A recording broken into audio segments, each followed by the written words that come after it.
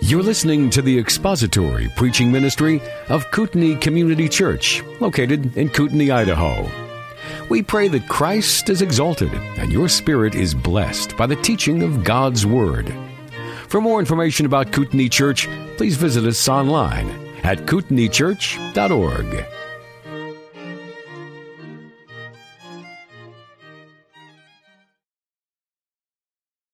You turn your Bibles to the Gospel of John, chapter 3. The Gospel of John, chapter 3. We're going to be looking today at verses 9 through 12 together. Gospel of John, chapter 3. And we'll read 9 through verse 15. And then we will pray together and ask the Lord's blessing on our time.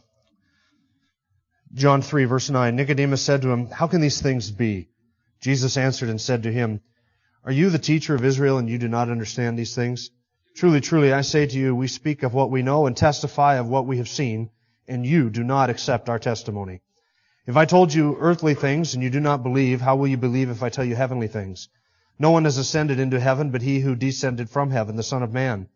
As Moses lifted up the serpent in the wilderness, even so must the Son of Man be lifted up, so that whoever believes in him will have eternal life." Let's pray together. Our Father, we bow now before you. We thank you for the privilege that it is to gather together as your people and to worship.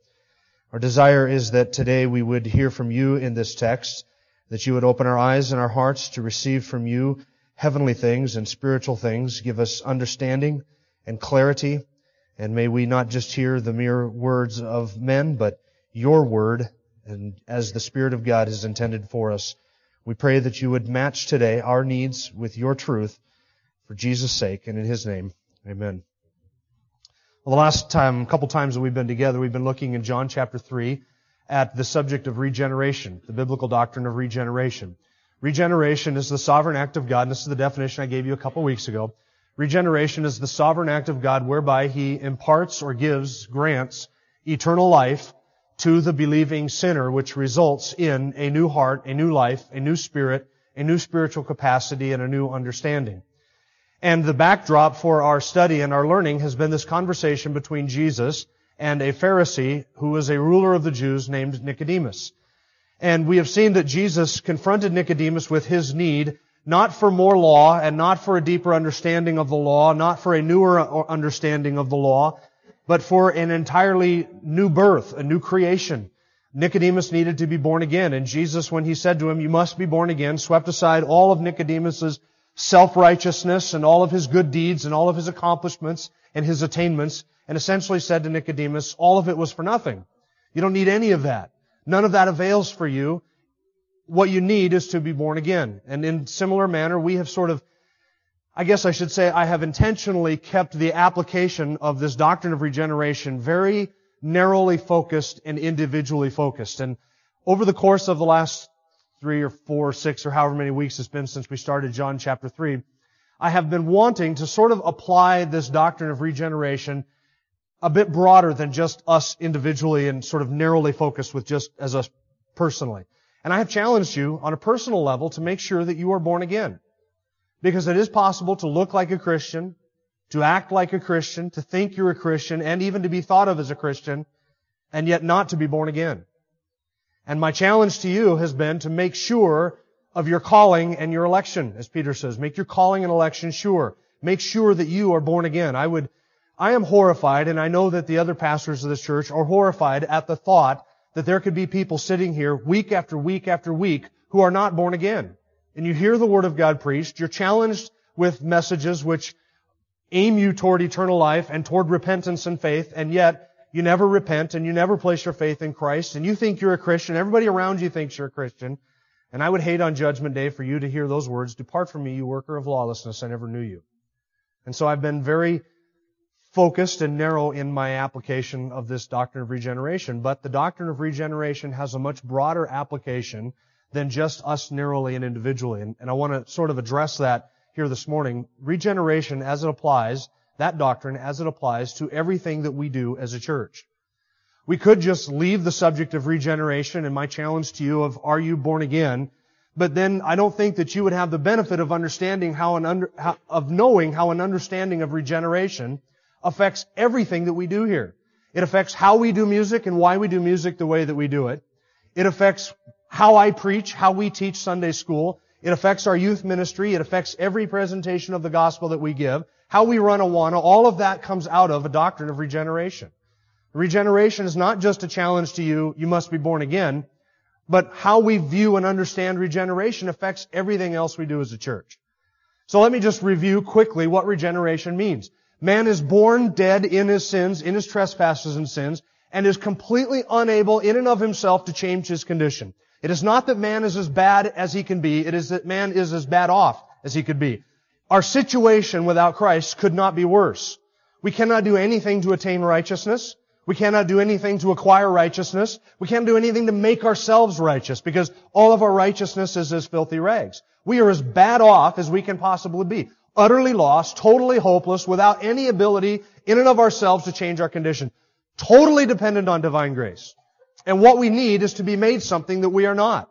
We don't have spiritual capacities or spiritual understanding. The natural man doesn't understand the things of the Spirit of God. The natural mind is hostile to the things of God, does not submit itself to the law of God because it cannot do so. And so man hates God, he hates Christ, he hates righteousness, he hates holiness, and natural man in his natural state wants nothing more than to spend eternity completely separated from the God that he hates. That is our natural condition. So, we must be born again. We must be given new life. And we can't do anything to make ourselves be born again. Because regeneration is not the work of men. We are born not of the will of the flesh, nor of the will of man, but of God. And I can't create new life in somebody else. I can't make you to be born again. There is nothing that I can do to give you spiritual life. That is a sovereign work of God. The Spirit of God must do it. And the Spirit of God does it by His Word according to His will. And the Spirit of God always does it by an established means through an established medium. And do you know what it is? It is the Word of truth.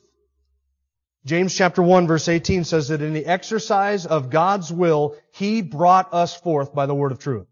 1 Peter chapter 1 verse 3, Blessed be the God and Father of our Lord Jesus Christ, who according to His great mercy has caused us to be born again to a living hope. Not from a seed which is perishable, but from the imperishable, the living and abiding and enduring Word of God, which does not fade away, it is not corrupt, it does not perish. He does that through the Word. So how does the Spirit of God regenerate the lost sinner? By the Word of truth. Now that fundamental theology affects everything that we do here on a Sunday morning, and I want to take the time here this morning to sort of flesh this out and help you to see this. Predominant in our day, I think, is a cancer growing on the American evangelical church, which is literally sucking the lifeblood out of us. And this is the cancer. It is the unwillingness and the inability to distinguish the true believer from a false convert. It is the unwillingness and the inability to distinguish a true believer from a false believer, and to discern who is a true Christian and who is not. The unwillingness and the inability of Christians to do that is sucking the life out of the church. And that is why we have men like Joel Osteen, who's considered an evangelical leader, even though he is a heretic, and men like Benny Hinn and Kenneth Copeland and others like them who are able to suck the life out of the church by injecting all of these dangerous doctrines of demons into fellowships, and they go unchecked. And nobody wants to stand up and say, the man is a heretic. Men like Brian McLaren and Rob Bell and Doug Pagitt and other emergent leaders, these men are heretics. They deny the foundational essentials of the gospel, and they are heretics. And their God is their belly, and their end is destruction, and they will perish in eternal flames unless they repent and believe the gospel, because they're not Christians. And the church is unwilling to say this. The church is unwilling to acknowledge this. And so that inability and that unwillingness is sucking the lifeblood right out of the church. Because we cannot distinguish, and we do not want to distinguish, who is a true believer and who is not. So any celebrity who names the name of Jesus, wears a cross around their neck, and talks about a very deep, profound, emotional, religious experience, however true it might be, is instantly hailed as a believer. Their books are sold in Christian bookstores. They're put out on the stump on the speaking tour, and nobody stands up and says, hey. Shouldn't we give them a chance to prove with their life that they're actually regenerate before we assume that they're Christians? Just because they've had a religious experience and they name the name of Jesus doesn't make them a regenerated believer. What indicates that somebody is regenerate? A regenerated life, newness of life.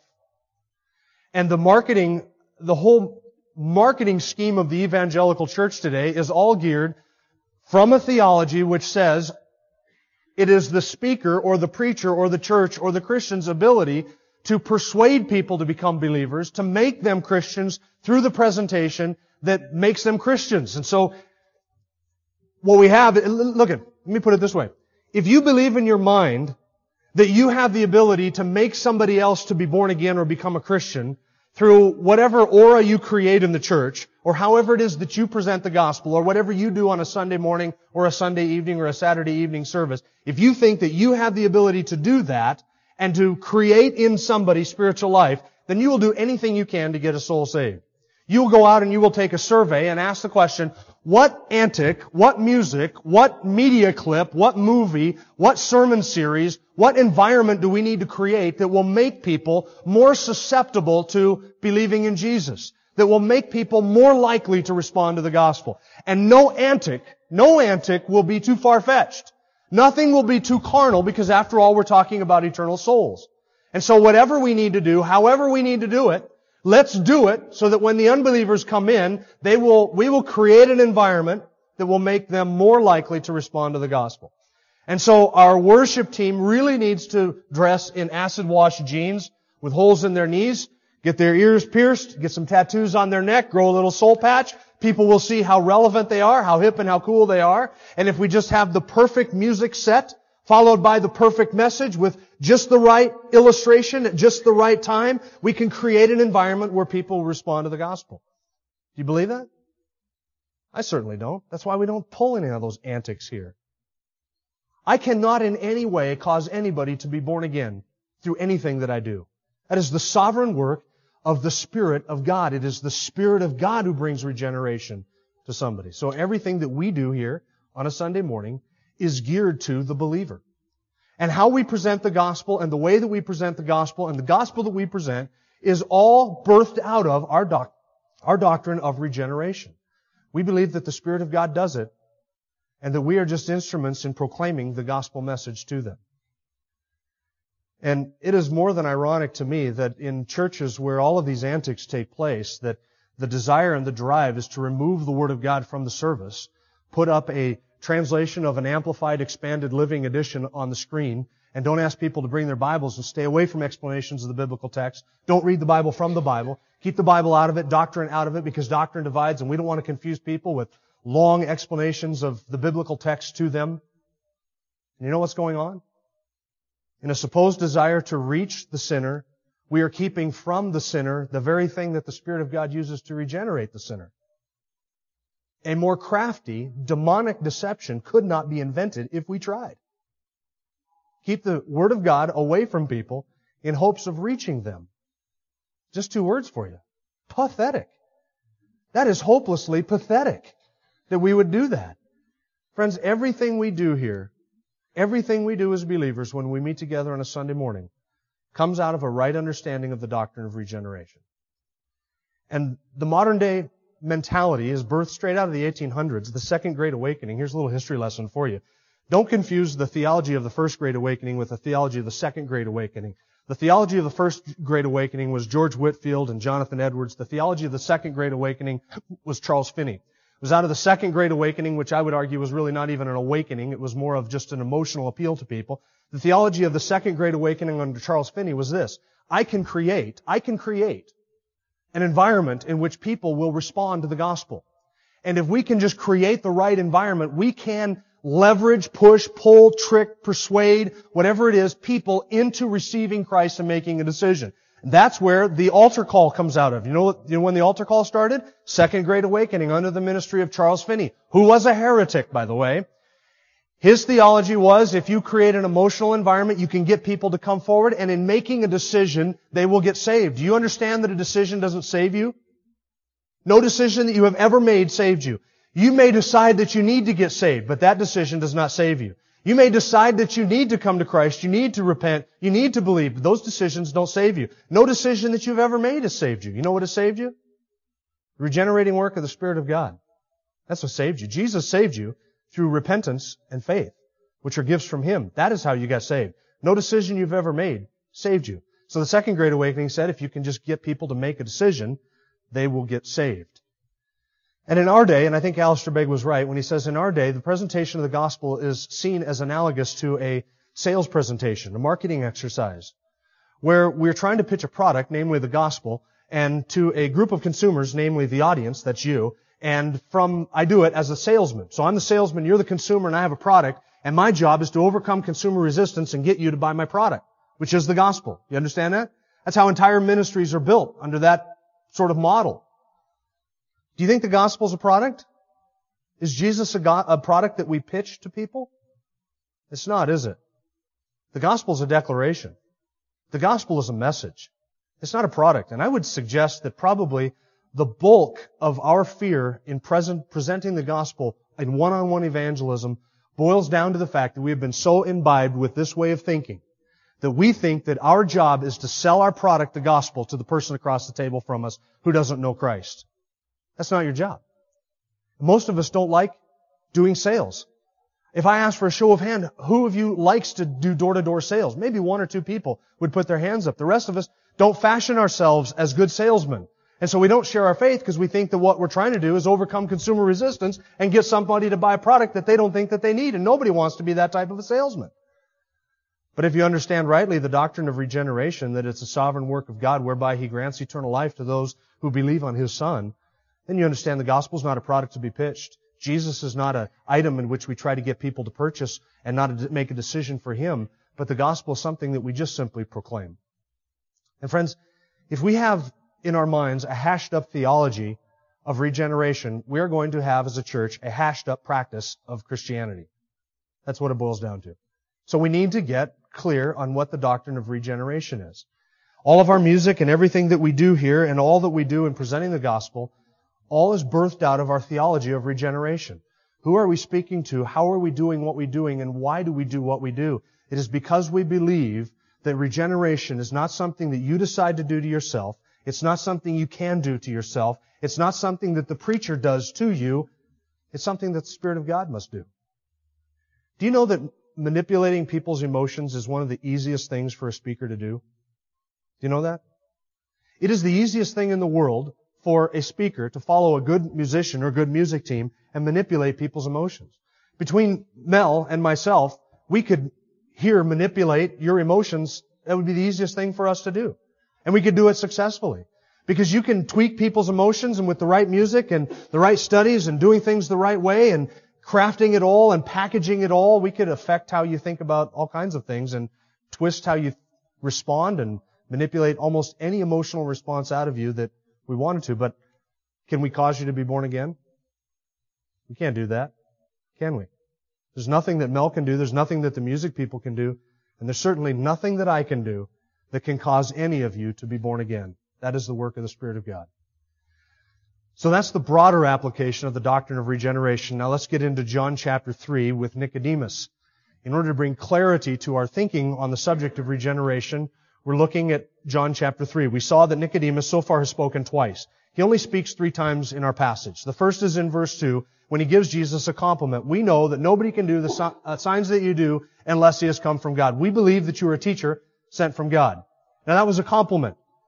Jesus responded to that, not even by thanking him for the compliment, by saying, unless you're born again, you'll never see the kingdom of heaven. Very confrontational way of addressing somebody, right? You'd think that they would sit down and discuss and have tea and kind of go back and forth and exchange compliments and exchange contact information or whatever. Jesus just got straight to the heart of the issue. Nicodemus, you must be born again. All of your Pharisaism, all of your accomplishments, all of your righteousness, nothing. It counts for nothing. It avails for nothing. So then Nicodemus expressed his confusion. How can I be born again? How can I, an older man, be born a second time? Do I enter into my mother's womb and be born a second time? Then Jesus clarified it and said, no, that which is born of the flesh is flesh. That which is born of the Spirit is spirit. You've been born of the flesh, you must be born of the Spirit. Unless you're born of the flesh and the Spirit, unless you are born of water and the Spirit of God, you are not going to see the kingdom of heaven. Now Nicodemus' third response is in verse 9, and this is where we pick it up today. Verse 9, Nicodemus said to him, how can these things be? Jesus answered and said to him, are you the teacher of Israel and do not understand these things? Notice that Nicodemus is no longer confused. Nicodemus' response in verse 4 was a response of confusion. How can I enter a second time into my mother's womb and be born again? I'm an older man. This is impossible. Jesus explained that He needed a spiritual rebirth, that what He needed was not a new physical birth, but a spiritual rebirth, because you can be born 100 times, you're still going to be flesh. You must be born of the Spirit. And now Nicodemus says, how can these things be? Now you can read that question one of two ways. You can read it this way. How can that be? And that would be what? Confusion. Or you could read his question this way. How can that be? And that's what? That's unbelief. What do I think is the issue? I think the issue with Nicodemus is unbelief. It's not that Nicodemus is still confused about what regeneration is. Jesus has given illumination to him. Now Nicodemus is saying, no, how can that be? Me? Need to be born again? Did you miss the fact that I'm a Pharisee? Did you miss the fact that I have memorized most of the Old Testament? Of course, they didn't call it the Old Testament then because they didn't have a New Testament, but the law and the prophets. Have you missed the fact that I'm a teacher of Israel and I am a Pharisee and I am a teacher in the Sanhedrin, that I'm a member of the Sanhedrin, that I'm a ruler of the Jews? How can it be that I need to be born again? And I think this is the issue. Nicodemus could not let go of his self-righteousness. He could not let go of his self-righteousness. He could not accept the fact that he needed rebirth and a new heart just as badly as the worst of sinners. And this is the stumbling block that every sinner has to get over. You have to get to the point of understanding that you are a wretch. An absolute, utter, and total wretch. And until you come to the end of yourself, you'll never want to be born again. You'll never understand that you need to be born again. And that's what Nicodemus is stumbling over. You must be born again, Nicodemus. You have to be born of the Spirit because you don't have any Spirit in you. You need to be made a spiritual creature. How can these things be? No. Not me, not Nicodemus. Just, less than 2 weeks ago now, I sat down across the table from some Mormon missionaries at the request of a friend to discuss theology, I guess. It was the difference between Mormonism and Orthodox Christianity. I was interested in discussing theology. I was just there to give them the gospel, which I did. And at one point in the whole discussion, their whole presentation, they mentioned the gospel of Christ. So I asked them, so what do you think the gospel of Christ is? And they said, well, and I boiled down to 5 things. That was baptism. Or maybe it was 4. Baptism. Whatever. One of them, they gave me this whole spiel, and I forget even what the 4 things were. At the end of it, I said to them, that's what you think the gospel of Christ is. Let me give you another take. I'll give you a little quiz, and you tell me how you think you're going to do on this. Would you consider yourself to be a good person? Both guys sat there and nodded their head. Yeah, consider ourselves to be good people. Now, in my mind, I was thinking, see, that's your problem. So I took them through the law. You ever lied? Yep. Stolen? Yep. Blasphemed? One guy said no. I said, you just lied to me. How do I know you're telling me the truth? But I'll take it that you never blasphemed. Have you ever lusted in your heart or hated somebody, admitted to those things? I said, you're lying, thieving, adulterer, murderous person at heart. And God's going to judge you on the day of judgment. Went through the whole law, explained all of that, went through God's standard of righteousness and why they would deserve hell and what are they trusting in for salvation. Got to the very end of the conversation. The one guy looked at me and he said, I am a good person. And I said, that is what you're trusting in to secure your salvation on the day of judgment. And you are going to be pathetically disappointed. You're going to be very disappointed. I said, that is self-righteousness. And until you come to the point of saying, I'm not a good person, you will never be born again. You will never embrace the true gospel. You will never embrace the true God and the true Jesus until you come to the point of saying, I am a wretched sinner. That was Nicodemus' stumbling block, and that's what he's doing right here in John chapter 3. How can these things be? I need to be born again? Now the issue is no longer lack of understanding concerning what regeneration is. Now the issue for Nicodemus is unbelief. And you can see it in the text as you follow it through. Look down at verse 12. If I told you earthly things and you do not believe, how will you believe if I tell you heavenly things? Verse 15. So that whoever believes in Him will have eternal life. Verse 16. God so loved the world that He gave His only begotten Son, that so whosoever believes in Him will not perish. Verse 18. He who believes in Him is not judged, but he who does not believe has been judged already because he has not believed in the name of the only begotten Son of God. Do you see the repetition of belief all the way through the rest of this passage? The conversation now has turned from what is regeneration to Nicodemus, you must believe. Nicodemus is in a state of unbelief. His spiritual ignorance had hardened his heart to the point where he was not willing to believe. And that's why Jesus says to him in verse 10, I have explained to you earthly things. You're never going to believe the heavenly things unless you accept the earthly things. And you do not accept our testimony. Nicodemus, your problem is not ignorance anymore. It is rabid unbelief. And Nicodemus was standing there in the presence of the Son of God and saying to the Son of God, I do not believe what you are telling me. Isn't that horrible? Can you imagine such a hardened heart? I can because I was there. And so were you before you were saved. That was the condition of your heart. And anybody who trusts in their own self-righteousness and their own goodness and will not confess that they are a wretch, and anybody who turns away from God's offer of salvation and refuses to be born again, refuses to embrace and believe the gospel, is saying to God, you are a liar. And that is what Jesus is accusing Nicodemus of when he says, I know what I've seen, and I have testified to you of what I have seen, and you do not accept our testimony. Look at verse 10 again.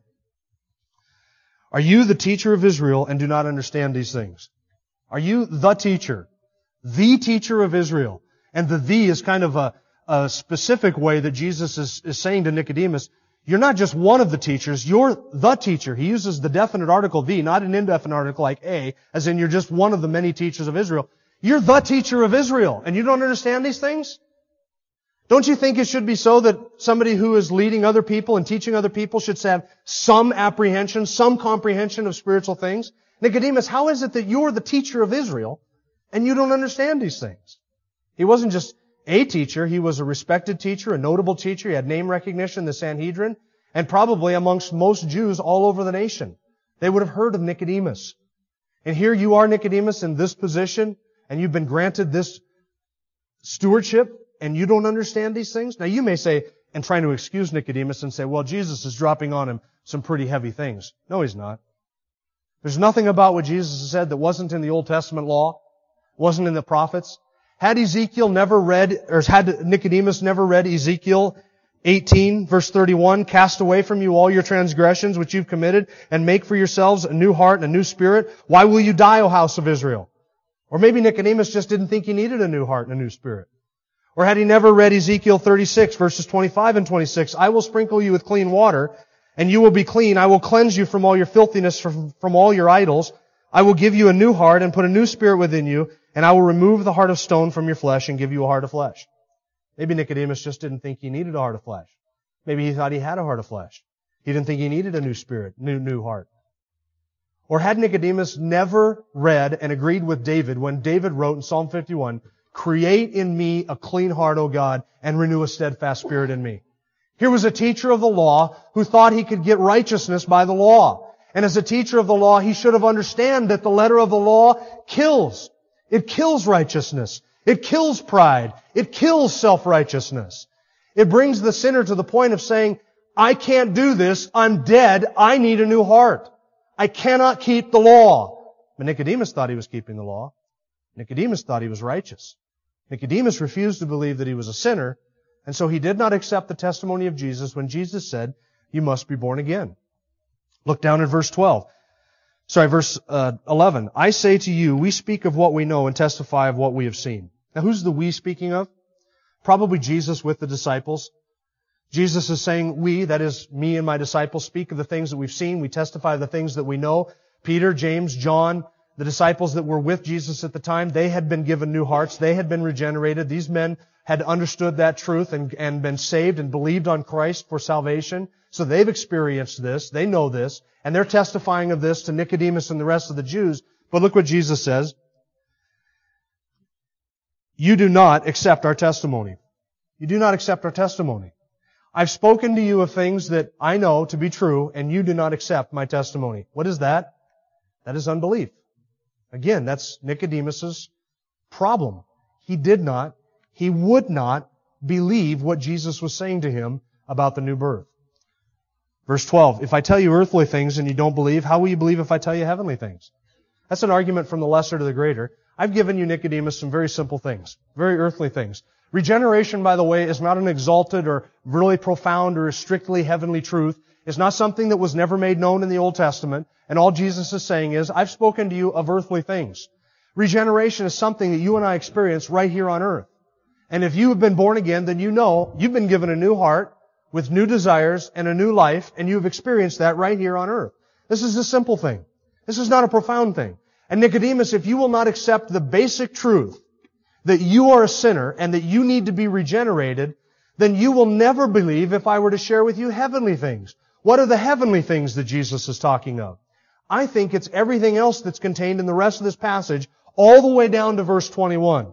Nicodemus, if you cannot accept your need to be born again, you will never believe me when I tell you that God loved the entire world so much that He sent His Son into the world, and that is Christ, and that Son was going to die and be lifted up on a cross, just like the serpent was lifted up in the wilderness, and that through that death, God would give forgiveness and eternal life and righteousness to all who would believe, not just Jew, but Jew and Gentile. But men will not accept that truth because they love darkness rather than light. Everything in the rest of the passage is the heavenly things. If Nicodemus can never get to the point of understanding that he needs to be born again, he's never going to believe that God would send His Son into the world to die on a cross so that through Him all might be saved who believe. That's the heavenly things. And see, this is the truth of the matter for Nicodemus and for you and I. Until we accept that we are sinners in need of regeneration, we will never see the cross for what it is and understand the cross for what it is. We'll never accept the heavenly things if we cannot embrace and believe the very simple earthly things, that I'm a wretch. Is that a heavenly profound thing? Is that a heavenly profound thing for you to admit that you're a wretch? I don't think it is. No response to that? How many of you think you're wretches?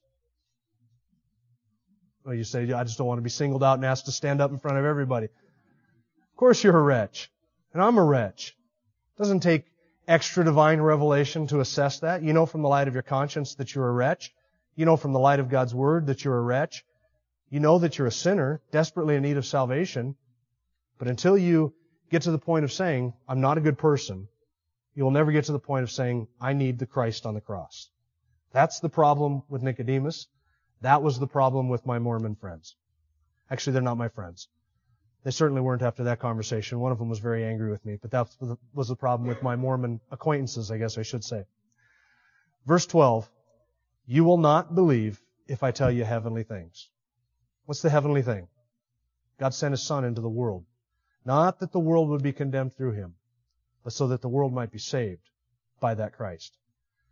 Now we're kind of leaving the subject, beginning at verse 13 and following. We're going to be leaving the subject of regeneration and really our focus on Nicodemus as a person and focusing more on the heavenly truths that are communicated in the rest of this passage starting next week. So let's answer this question as we close. Did Nicodemus become a believer in John chapter 3? What do you think? Did Nicodemus become a believer in John chapter 3? My suspicion, and I wouldn't die for this, my suspicion is that no, he did not. My suspicion is that he left that meeting with Jesus that night thinking about the things he had learned, confronted with his sin and his need for regeneration, but that Nicodemus did not become a believer in John chapter 3. Now there are two other times that Nicodemus is mentioned in the Gospel of John, and I want you to turn to them, and I want you to see how John describes Nicodemus in later passages. Turn to John chapter 7. John chapter 7.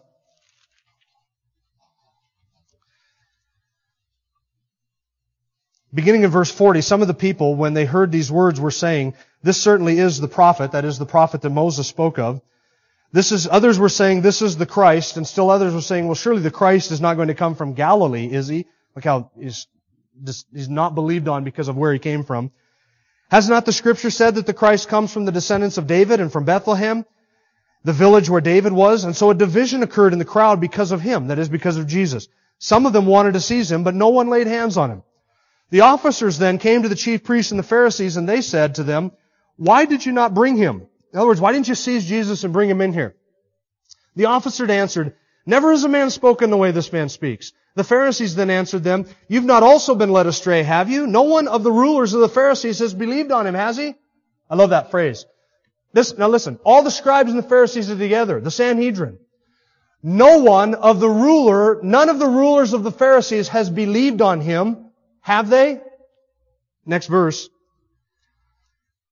But this crowd which does not know the law is accursed. Nicodemus, he who came to Him before being one of them, said to them, "Our law does not judge a man unless it first hears from him and knows what he's doing, does it?" And they answered him, "You're not also from Galilee, are you? Search and see that no prophet arises out of Galilee." None of the believers of the Pharisees believed on him, have they? And then Nicodemus stands up. Excuse me. Our law doesn't judge a man before it hears his case, does it? Now what was Nicodemus doing?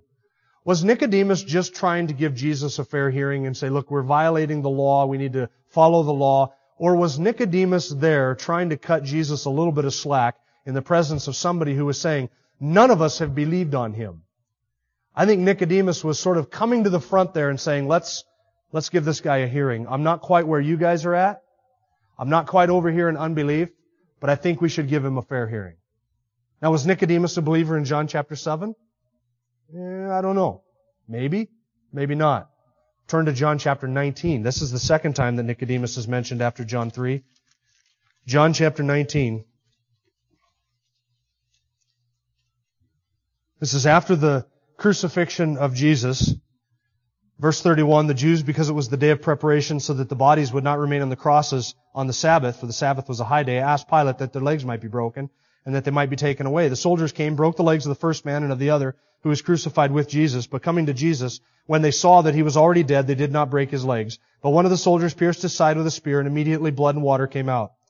And he who has seen these and testified that his testimony is true, and he knows that he's telling the truth, so that you also may believe. For these things came to pass to fulfill the Scripture. Not a bone of him shall be broken. And again, another Scripture says, they shall look on him whom they have pierced. Verse 38, after these things, Joseph of Arimathea, being a disciple of Jesus, but a secret one, for fear of the Jews, asked Pilate that he might take away the body of Jesus. And Pilate granted permission. So he came and took away his body.